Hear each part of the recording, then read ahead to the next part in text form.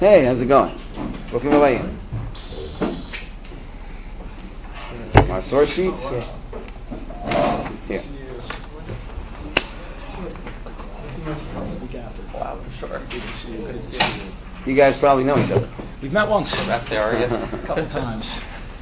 Shalom. Shalom. Wow.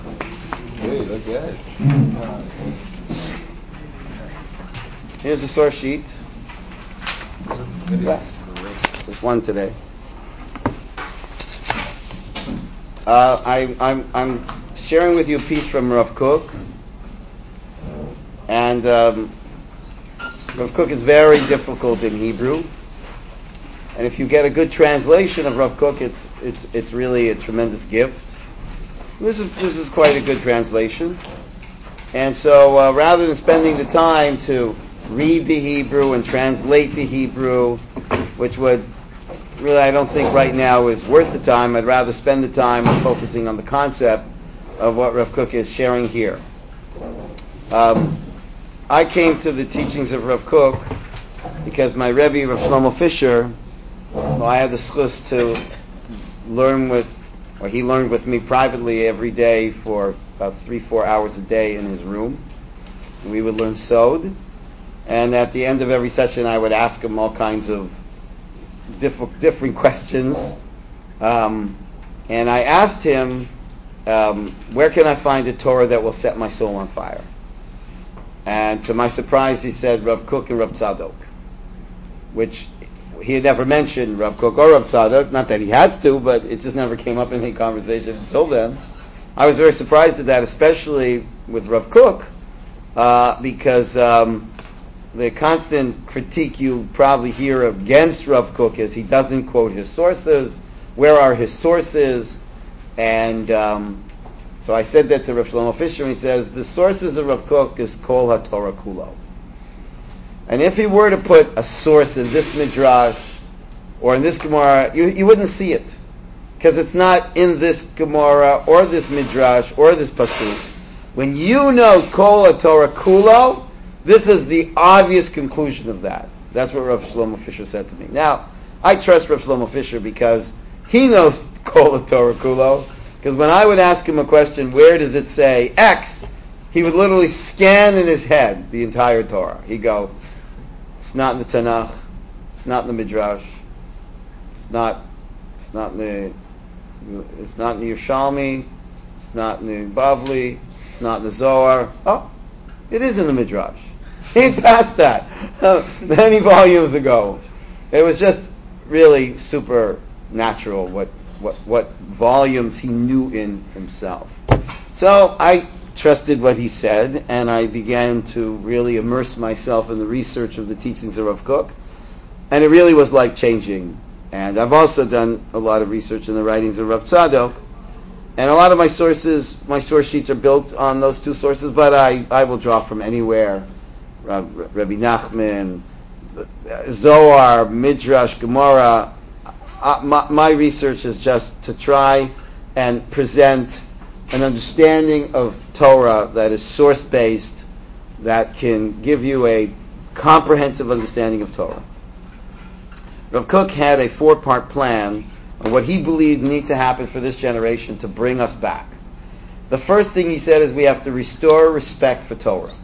People think it's backwards, not sophisticated, not moral. They don't respect Torah. But I can maybe get a person to respect Torah, put a rabbi up there that's brilliant, and they say, okay, these are heavyweights. Okay, I respect there must be wisdom there. But they might not love it. So the second step is I respect it and I love it. I'm drawn to it. I'm attracted to these ideas. The third step, Rav Kook says, is to offer a real education of these ideas, a comprehensive understanding of these ideas. And then the third is that they take a first step. The fourth step is that they take a first step. But they're not going to take a first step if they don't respect it, love it, and understand it. And that is really the formula that I have based my career as an educator on, to try and help people respect, love, and really understand in a more comprehensive, systematic way, what is this about? What is the point of all this? So this is one of those really key pieces, and we'll do the best we can with the amount of time that we have. So we're going to do it in English. It's called Avodat Hashem. The concept of serving Hashem, when it is defined in lowly terms, corresponding to a person's limited understanding of what he means by Hashem, it is the service of a slave. If a person has a lowly understanding, a very immature, unsophisticated, primitive understanding of Hashem, then everything will correspond to that kind of God that they think Hashem is, and they will end up perceiving Avodas Hashem as slavery. And there's a lot of Jews today that are not interested in Torah, because nobody's interested in being a slave, but Eved Hashem sounds the same thing as Eved Pharaoh, And so I used to be an Eved to Pharaoh, and now I'm Eved to Hashem. With Pharaoh I had hope. He might die someday. But to be an Eved Hashem, he's here forever. And not only that, I can't even hide and run from him, because he's wherever. So that's really not a particularly attractive, inspiring, empowering idea. Who wants to be an Eved Hashem? Already we're stuck. We're already stuck. So go back. The concept of serving Hashem, when it's defined in lowly terms, corresponding to a person's limited understanding of what he means by Hashem, it is a service of a slave. It rises in stature. Avodas Hashem is going to, be upgraded to the same extent as his understanding of Hashem will rise. If you have a more sophisticated understanding of Hashem, then everything related to Hashem will become more refined and more sophisticated. And so he says, if a person should reach a state where his moral and intellectual powers have been duly developed in accordance with his potentialities in the cultural climate of his time, yet his understanding of Hashem remains on a low plane, then there will necessarily emerge into him a fierce opposition to the whole idea of serving Hashem. In other words, as society becomes more developed and more sophisticated, more philosophically inclined, more capable of abstract thinking, but God continues to be the God of their childhood, then they will rebel against such a God. It's like my son, when he was like 6 or 7 years old, he asked me, Abba, what are you teaching your Talmidim? Now my Talmidim at the time were adults, and they were between 23, 60, 70 years old. And for my son, when you're 7 years old, 18-year-olds are the elderly, okay? So for him, they were like old people, 23, 30, whatever. So he said, Abba, what are you teaching your students? So I said, well, actually right now we're learning Parshas Lech Lecha. And he started to laugh. And I said, what's so funny? He said, I'm studying Lech Lecha. And so that's really funny, that I'm 7 years old, and I'm studying the same Parsha as these old people that are in their 20s and 30s and 40s. Are we studying the same Lech Lecha? If the Lech Lecha and the Vayera and the Chayesar that you're studying now is the same Parsha that you studied when you were a little boy, something's not going to work. Some point you're going to say, come on, give me better Torah. Give me something. I mean, it's like you register to a PhD program in mathematics, and they teach you. The professor gets up and says, 2 + 2 = 4. I mean, how long could you stand being in a PhD program? Come on, I'm ready for a PhD. You're teaching me grade 2 math? And this is the problem. The problem is that the word Hashem has not changed for people since they're little children. That's as crazy as the word love has the same meaning for you today as it had for you when you're 5 years old. It's the same word. The word doesn't have to change. The meaning evolves. So I had this experience with this actor named Kirk Douglas, which you probably never heard of. But he was a very famous actor in his time. He gave birth to another actor that you might have heard of, which is Michael Douglas. So Kirk Douglas was in Jerusalem. It's a long story. And he's coming to my house for Friday night dinner. He's Jewish. And this mega Hollywood star is coming to my home for Friday night dinner. First, I pick him up at the King David Hotel. We go over to the Old City. We go to the rooftop of our yeshiva Raita. The rooftop is overlooking the Kotel, beautiful view of Har Zeitim and Ir David, magnificent view. And we're standing there. We haven't actually talked much at all since I picked him up. And we really haven't said anything to each other, but now we're going to kind of sit and schmooze before we go down to the Kotel for Friday night. He turns to me and he starts to sing. L'chuna ranana la'Hashem, na'ariya l'tzur yishenu. That's what he did. I couldn't believe it. He was in his 70s. He was like 77 years old. And I was shocked. I said, how do you know that? He said, I'm an actor. I know my lines. He said, Rabbi, I grew up in an Orthodox home. My mother would bake challahs for Shabbos. She would light Shabbos candles. My mother would sit Friday night holding a chumash. She wasn't able to read Hebrew. She was an illiterate Russian woman. But she had a feeling of the holiness of the book. She would just hold it. I see my mother holding the chumash. But honestly, Rabbi, Judaism is all form, no content. You know. So I said, okay.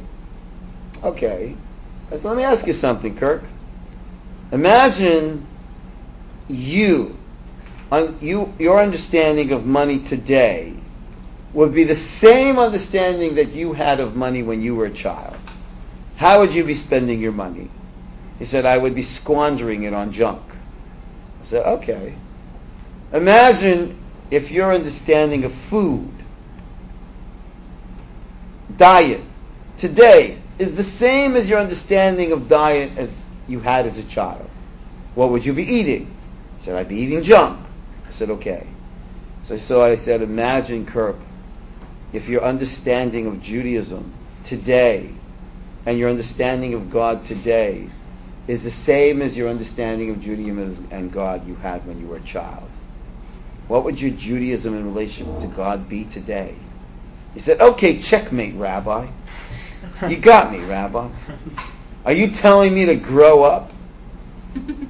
So I said, no, I'm not saying you should grow up. I'm just saying that as we grow up, concepts, words, and the meaning behind those words have to grow up with us. And so too, I meet so many people that haven't really explored since they're children. What does the word Hashem mean? What does that word mean? Imagine a Martian lands on this planet and hears us talking about water. How refreshing it is, how essential it is, how fun it can be. This Martian says, what is this? What is this? So, he looks in a dictionary. A liquid that flows from faucets that's found in body. Does he know what water is? It's just noise. Water is just noise.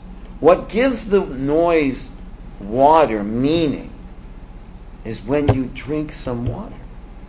And if you've never drank water and directly experienced it, it would just be noise. And even if you look it up in a dictionary, it's still maybe better noise, but it's still noise. What gives it meaning is an experience. Love is noise. And it only has meaning if somebody comes into your life and you engage in a genuine relationship with this person. Other than that, love is just noise. So this Martian, I give him a glass of water and I said, try this. And he goes, I get it. Water. I say, well, actually, you don't get it. Because the truth is that you have to try this stuff on a hot day. So we put him in a sauna, we turn up the water, we turn up the heat, and we give him a glass of water. He drinks that water. Whoa! Water! Whole different level, right? You didn't get it yet. I didn't? No. You have to jump into it. How? No, not into the glass. It comes in big bodies of water. On a hot day, when you're drinking this, you jump into it. And we throw him into a lake. And he's drowning, but he's very excited because he's saying, because Marshall's going how to swim. And he says, water, I get it, water. I said, good. All the best. Until you meet Hashem, the word's just word. And you have to develop that experiential meaning of Hashem. What does that mean? And if a person is thirsty and you give them a piece of paper with the word water on it, well, I'm afraid that sadly I've seen happen in educational environments where people are thirsting Hashem and people are giving them a piece of paper with the word Hashem on it. I want to meet Hashem. How do I feel Hashem in my life? Directly, experientially. So, and by the way, I wrote a book about that called Seeing God. So, a kind of experiential guide, how to feel and, so to speak, meet Hashem in your life. Yes, what's your name? Joey. Yeah, Joey. What Again, that's just noise. But now, we're directly connecting. Yes, Joey. What if someone's apathetic to what you're saying? Like, they agree to your logic, but they just don't want to accept that. Like, how do you... What Because they think this is logic. And there's, you know what?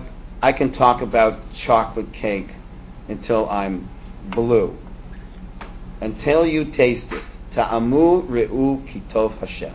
Taste and see that Hashem is good. And until you're ready to experientially know Hashem, all the talk is like talking about love, talking about love. I'm talking. We have to stop talking.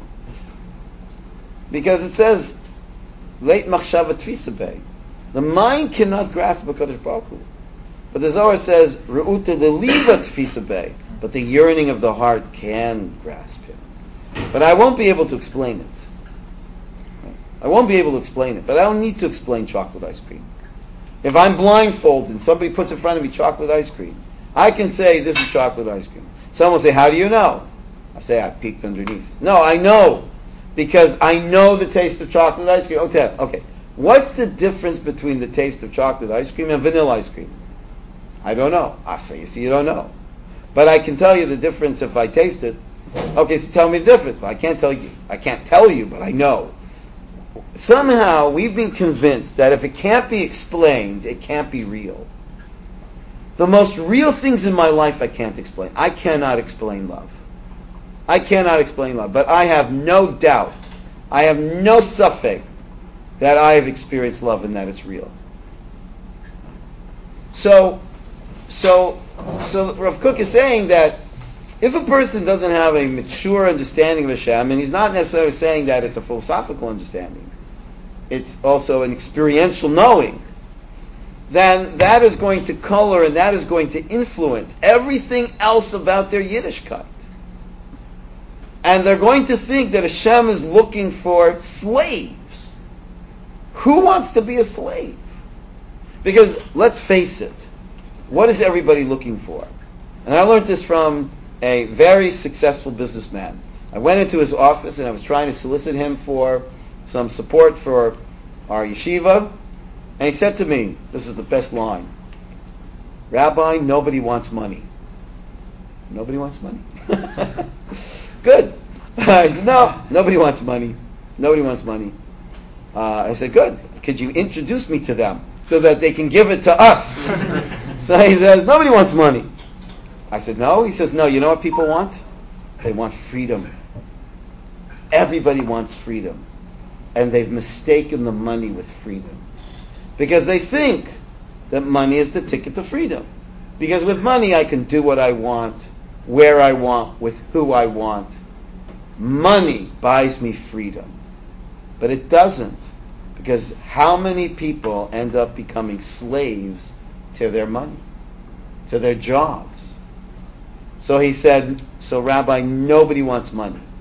I said, great, so I'll be happy to take yours off your hands and give you the freedom. So how do I teach people a Yiddishkeit when in their minds you're telling them to be slaves? But we are taught that a Ben Chorim is only a person that learns Torah. And the Kodesh Baruch Hu gave you Torah to set you free, not to make you a slave. But a lot of people, because this hasn't been discussed, this hasn't been pointed out, this hasn't been fleshed out. So they think, I don't want God. I don't want God in my life. I remember one of my seminars, a guy came into my seminar, he was wearing a t-shirt of Calvin and Hobbes. Hobbes, the toy tiger, turns to Calvin, says, Calvin, do you believe in God? Calvin's got this philosophical look on his face. He says, well, somebody's out to get me. That's God. Somebody's out to get me. And a lot of people, I meet a lot of frum people. They have a God that's out to get them. Hashem is not out to get you. Hashem is out to give you. But if we don't discuss this, and more important, do a little singing at a kumsitz. Rabbi Nachman of Breslov says that the secret to Amunah are the certain nigunim. It might not be an article that will get you to Amunah. It might be a nigun that gets you to Amunah. Rav Kook says that Amunah is the self-revealing of the soul. It's not intellectual. It's not emotional. It's a deep sense of self-evident truth. That just as I know I exist, one can get to, through themselves, an awareness of Hashem exists. Now, that's not what we're talking about right now. But what I just want you to share with what Rav Kook is saying is that as long as people think that Yiddishkeit is about restricting me, then I'm out of here. Nobody wants restrictions. Now tell me, when you turn on Waze, and Waze tells you where to go, do you feel Waze is controlling you? Do you feel Waze is restricting you? Yes. I don't like that woman. So I put Elvis Presley in mine. Whatever. Is that, hey buddy, you're really off, man. So the whole idea here is Waze is guiding me. I'm not restricted by being guided. But I meet so many Yidden that feel that Yiddishkeit is just choking them. And that they would find greater fulfillment because they want freedom. And Yiddishkeit seems to be the antithesis of freedom. Can't do this, can't do that, can't do this, can't do that. So how is it possible that Yiddishkeit is freedom? So imagine you go to a concert and you see this guy playing jazz guitar. And he's just amazing. He is so spontaneous, so creative, so free, so flowing.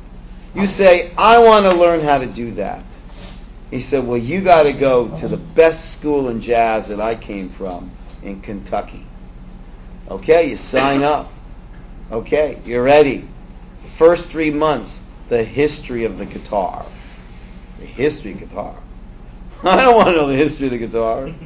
Okay, now, the next 7 months is all these painful exercises, finger exercises. You've got blisters all over your fingers. At the end of the year, you played no guitar. You run back to this guy and say, you ripped me off. I've been there and there's no music there. It's all restrictive. It's all painful. There's all these rules and regulations. What does the guy say to you? He says, buddy, that's how you become a master like me. All those rules and restrictions enable you to tap into a deeper place in yourself. Without the discipline, you're not free.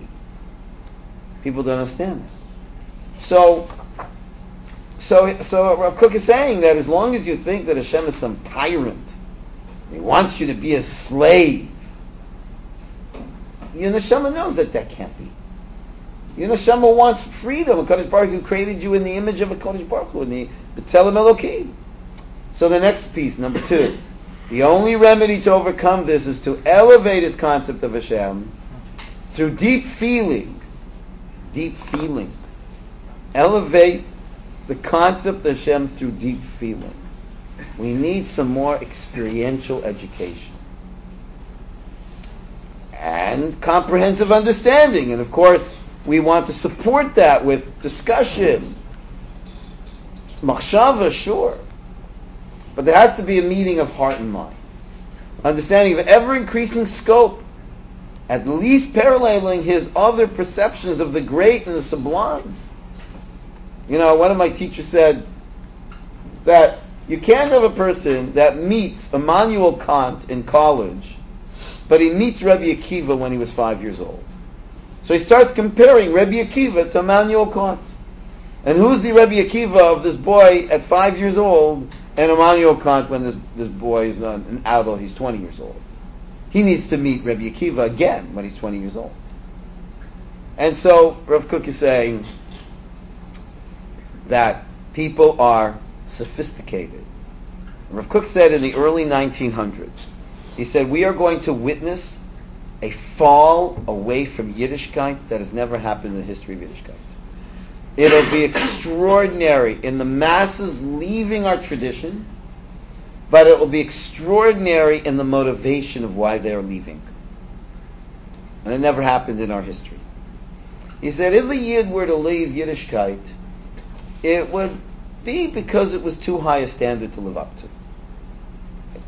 They needed to get a job. They could only find a job on Shabbos. It was too hard for them. He said, but we're going to witness Yidden leaving Yiddishkeit, not because Yiddishkeit is too high a standard to live up to, but because Yiddishkeit is too high a standard to stoop down to. Because they will believe, and this is extraordinary, in this generation, that we are more moral than Torah. That's what's going on. We're moral. That Torah is not moral. Right? And we're not going to get into those topics right now because it'll take us a long time. But we are more spiritually sophisticated. More intellectually advanced. This Judaism. I heard in the name of Sam Harris. Right? Sam Harris, he said, God couldn't have written the Bible because he could have written a much better book than that. If God wrote the Bible, he would have written a better book.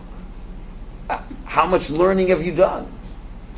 How much learning have you done? There's a fellow that wrote a book called God, a Biography.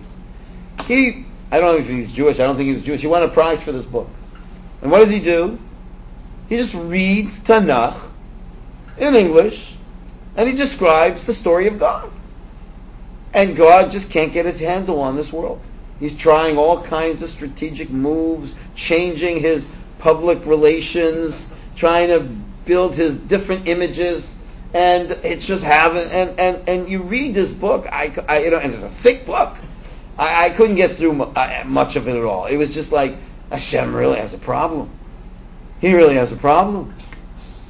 So when people don't have, they think that Torah is an unsophisticated, backwards, primitive, immoral text. And so Rav Kook says we're going to lose Yidden. So you know what Rav Kook says? There's only going to be one remedy to bring our people back. We're going to have to open up the brightest lights. We're going to have to share the secrets. And he said, and this response, this essential response to reclaim our people was not the fall of our people. It was the climb of our people. Our people were advancing and were ready for deeper Torah, for a more engaging, sophisticated relationship with the Kadosh Baruch Hu. And therefore, they weren't falling away from Yiddishkeit. They were asking for more. They were ready for more. And this is the same line of thinking that Rav Kook is bringing here. So let's do some questions before I go on. Any questions? Is it revolutionary? What Rav Kook was saying? Is it like a chiddush? It sounds like a crazy fit, like not crazy. Not crazy. Well, in the Hasidic world, it's not a Chiddush.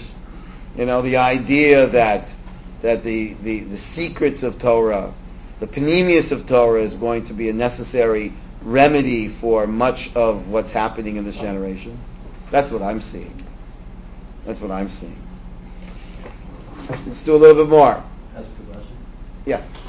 Is he saying sort of twofold, that on the one hand, even if as a society we weren't, becoming more intellectual, etc., that it would just, in general, it's just important to keep upgrading our definitions of Hashem. Just because we had it when we were little doesn't mean we shouldn't. And on the second thing is that, and dafka, because everything else is becoming greater, and that's even more of a reason.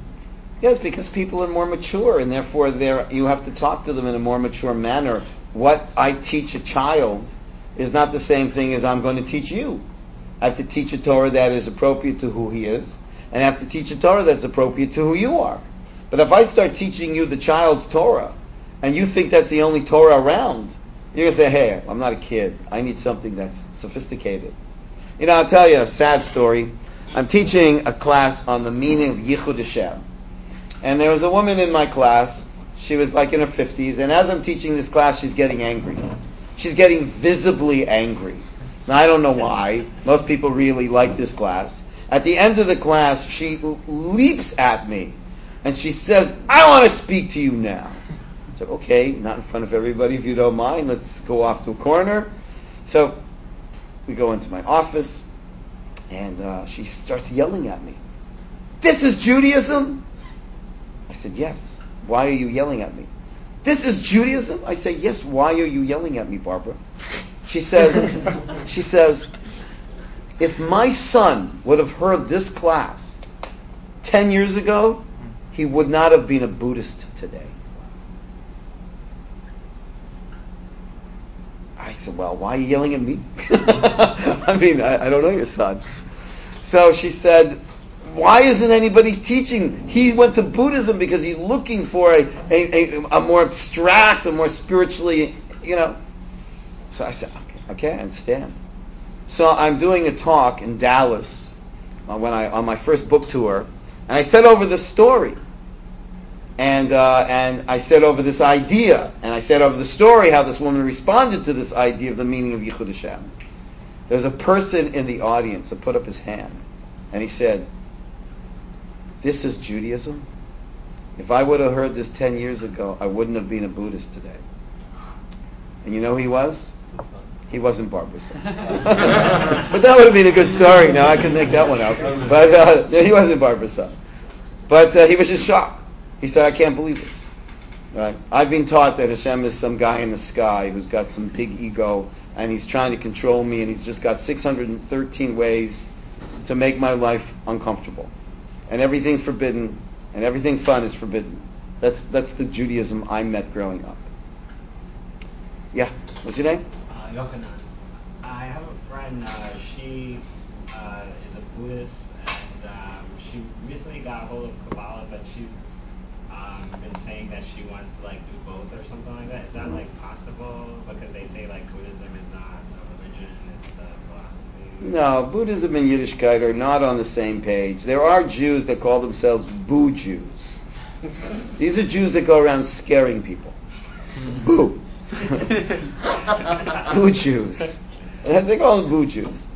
But sadly, I've heard something like a statistic of 1/3 of the Buddhist movement in America are Jewish, and I think a lot more of the leaders of the Buddhist movement in America are Jewish. I gave a talk. In a city, and at the end of the talk, the host came up to me and said, "You won't believe who was at this talk. The head of the Zen Buddhist center of the city. He's one of the most leading figures in the Buddhist movement in America, and he's Jewish. And he showed up to your talk." I said, "I'm going to tell you where he was sitting." So, "How, you know who he is?" I said, "No, but I can tell you where he's sitting." He was sitting 3 rows in front of me, 5 seats to the right of me. He says, "How did you know?" I said, "He was the only one with pink robes." No, I didn't say that. No, he wasn't wearing pink robes. I said, this guy had such energy with me. I just felt such resistance with this fellow. There was just something going on over here. And as I think was going on, he was hearing things in the name of Yiddishkeit that he thought was Buddhist. He thought like he had left Judaism because Judaism doesn't have a sophisticated system of spiritual transformation. And I'm presenting Yiddishkeit and showing that it does. And this guy had such an energy with me. He was like really resisting what I was saying. And that's what I said, I think that was him. She said, you're right, that was him. Anyways, that's what we're going to share for tonight. Let's all go daven and call to Shkoyach. So we will continue this tomorrow.